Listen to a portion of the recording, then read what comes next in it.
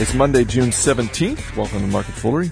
I'm Chris Hill. Joining me in studio today from Fool.com, Matt Koppenheffer, and from Motley Fool Hidden Gems, Chief Investment Officer Andy Cross. Happy Monday, guys. Happy Monday, Chris. We're going to talk entertainment. We're going to talk housing, home improvement, a deal going on in the home improvement industry. We'll get to all of those. Let's start with entertainment. DreamWorks Animation has signed a deal with Netflix for 300 hours of original programming. There'll be new shows that are going to be inspired by characters from past franchises like Shrek and The Croods. And Andy, I'm assuming this is a good deal because shares of both DreamWorks Animation and Netflix are up. That seems like a win-win. Well, I think it continues to show you guys the demand for original programming in this, especially in the streaming space. But we've seen this time and time again recently, especially with Netflix, as they continue to try to get to the 40 million member level. They're at 27 million here in the U.S. Add a few more internationally, you're at 35 million or somewhere around there. So, and they have to deliver content to those folks. And there was 3 years ago, big concerns that they didn't have the programming to compete against some of the big studios.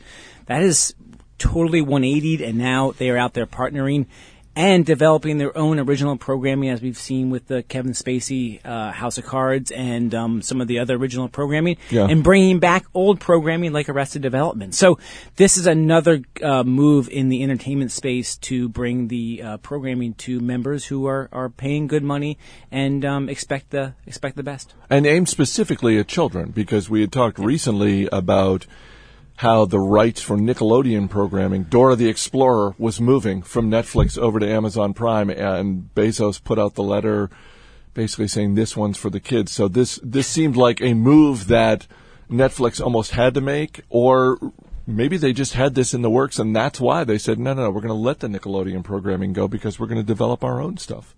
Well, it's interesting with the Amazon Prime, with differentiation starting to happen between the two. There aren't that many folks like me yet that have completely cut the cord to cable and are just on these kind of services. Right. But when Amazon Prime really started first building out its catalog, the catalog started to look very, very similar between the two. And I, for one, was starting to think, well, why do I need Netflix when I've got Amazon Prime? But you're starting to see the two move away and differentiate a little bit so that you have this idea of, okay, well, I can have both. And from Netflix's perspective, in this deal, in their original programming in general, they've got to create this sense of, I got to have Netflix. It's no longer I got to have streaming video. It's I got to have Netflix in particular. And I think they're doing a good job with that. Yeah, and the brand, to Matt's point, the brand continues to grow away from obviously from the DVD, and they really are a net business now when it comes to their streaming, and they need to differentiate themselves from the likes of the Amazon or even from the HBOs and the Time Warners. This deal with DreamWorks I think it's a good deal for DreamWorks too, because it allows them to get more leverage from their names and their properties. And this seems to be the kind of the where it's at when it comes to media and making a lot of money off old properties. Look at Man of Steel this weekend. Look at what's happened in the Marvel entertainment space, the DC comic space. Now here we have DreamWorks with their classic media library. I'm just waiting for the Mr. Magoo movie to come out. And I'm wondering who plays Mr. Magoo. Christian Bale. Christian Bale. Any listeners out there with a good recommendation for Mr. Magoo? Radio at Fool.com is our email address. I think Christian Bale, if you wanted to bring a very dark take on Mr. Magoo. Disturbing Mr. Magoo. Very disturbing. We had talked a little bit last weekend, Andy, on the Motley Fool Money radio show. Our guest is on the most recent show is Julia Boorstin, media and entertainment reporter at CNBC. We had talked about this panel she had moderated at USC with Steven Spielberg and George Lucas. And Spielberg in particular was talking about what he referred to as the upcoming implosion of the movie industry, that he really thinks video on demand is going to change it in pretty significant ways. But the thing that I found most interesting was Spielberg raising the possibility of variable pricing in movie theaters. We've already seen this on iTunes, where a song costs anywhere from $1.29 down to, I think, 79 cents is the lowest. And we see it in video on demand. If you're like me and you're a Comcast subscriber and you have Xfinity, depending on the movie, it costs different things. Spielberg putting out the notion that, hey, you want to see Iron Man 3 the weekend it opens? That's going to cost you $25. That's what that ticket is. Lincoln, maybe he was just sort of being modest and taking a shot at himself, but just saying, Lincoln, $7. Yeah.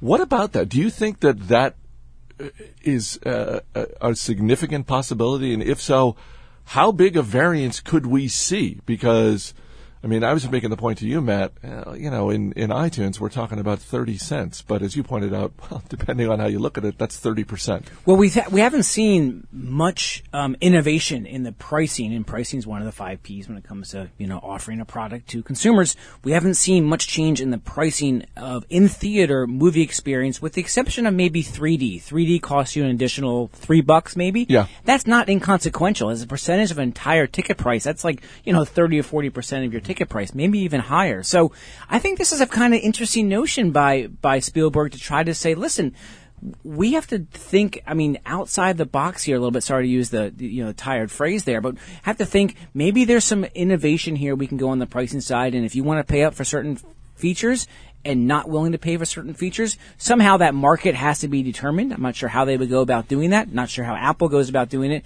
but I think it's an innovation or an interesting idea from Spielberg. I'm no Spielberg, but the video streaming is one thing, but in terms of movies facing a sort of a crisis, TV has been so good lately. TV has just gotten so good. I think that there's going to be such a challenge for movies to overcome from that. If TV continues to be as good as it has been, unless there's some sort of innovation, some sort of freshness to get people back out there, I think that could be a pretty huge hurdle. And that was really the beauty, Chris, for the DreamWorks part of this, because they have struggled to try to figure out how to leverage their properties and get them into the smaller screen, into the TV world, into the living room outside of just on demand or DVDs, how to really kind of own that space. To Matt's point, he's absolutely right. TV has become so good recently with such good original programming. DreamWorks is saying, listen, people are out there, they're subscribing to services like Netflix and Amazon Prime. We have to play in that space because we have properties and we can better leverage them. When you look, just to wrap up on this, when you look at Netflix, when you look at DreamWorks Animation, either stock look pricey to you at this point, or do you think there's still room to run? No, I think both stocks you can buy both stocks. We have recommendations out on both stocks in Stock Advisor. We really liked DreamWorks when it was down below 20. We thought that just was too cheap of a price for that stock. It's now up to 24 or so. And Netflix obviously has had a huge resurgence. This space is really an exciting growth opportunity for many companies around the globe. And this is a global place. This is play for both DreamWorks and Netflix. So I like both stocks here. I'm just going to quote directly from the lead sentence in the Wall Street Journal, a very prominent story this morning about housing. Congress is gearing up to tackle an issue that Washington has mostly ignored for nearly 5 years: what to do with Fannie Mae and Freddie Mac, the bailed out but now profitable mortgage companies. And Matt, I know you look closely at the housing market. What do you make of this and sort of this push by some in Congress to essentially get the government, if not entirely out of, at least less of a player in the idea that the government is backstopping this $10 trillion industry? Well, it's not going to happen quickly. No. And that's already been proven out by the fact that you've had these sort of rumblings going on for literally years now. I think that hopefully the action that's going on now will start to turn into something that will actually be material.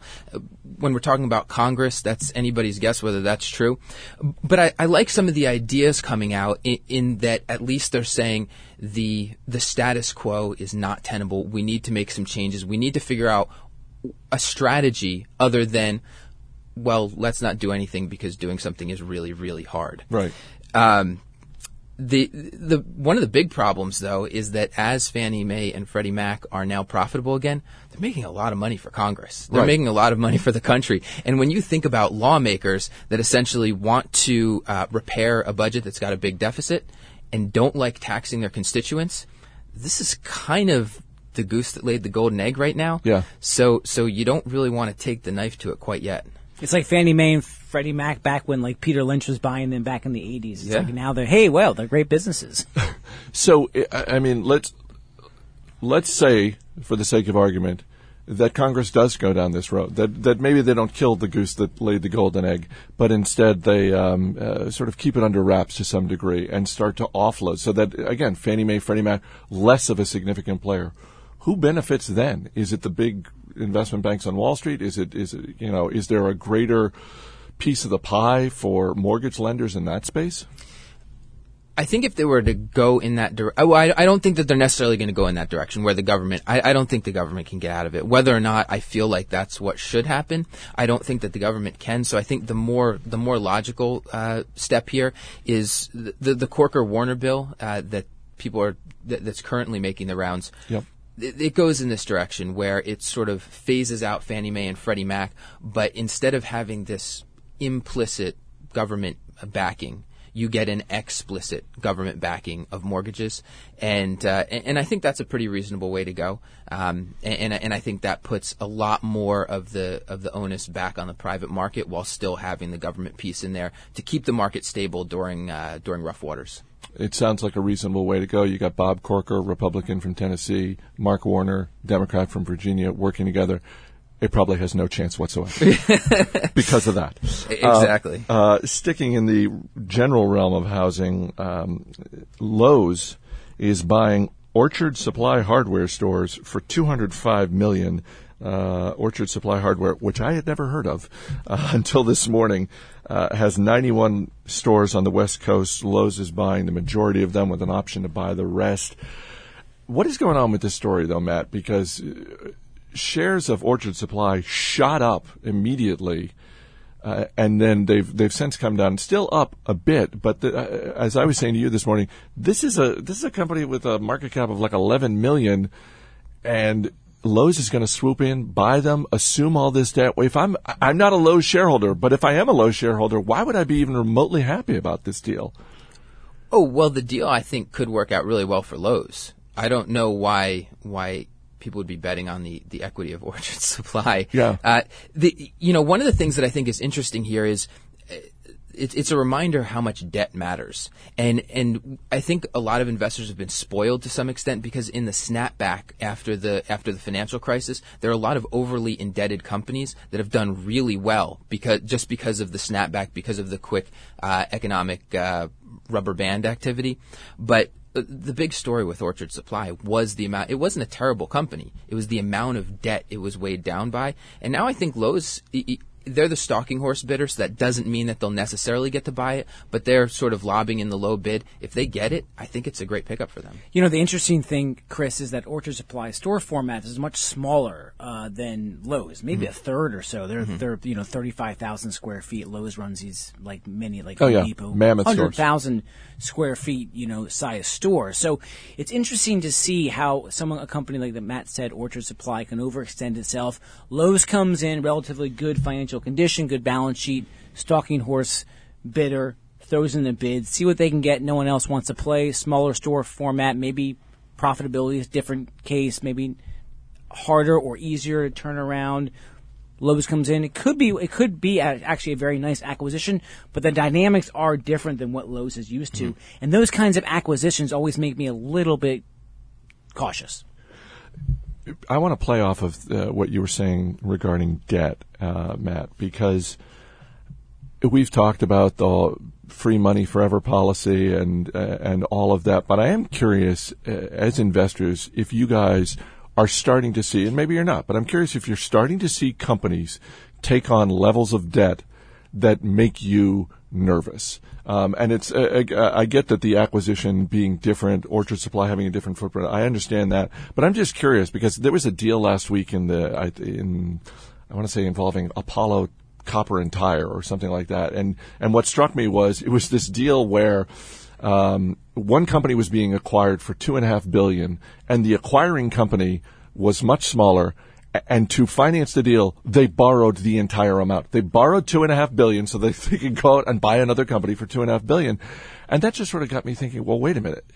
That's fine as long as we're always going to have interest rates at record lows. But of course, we're not going to have that. Are you seeing that, if not in specific companies, in industries in general, where you think, you know what, you guys are starting to play with fire a little bit?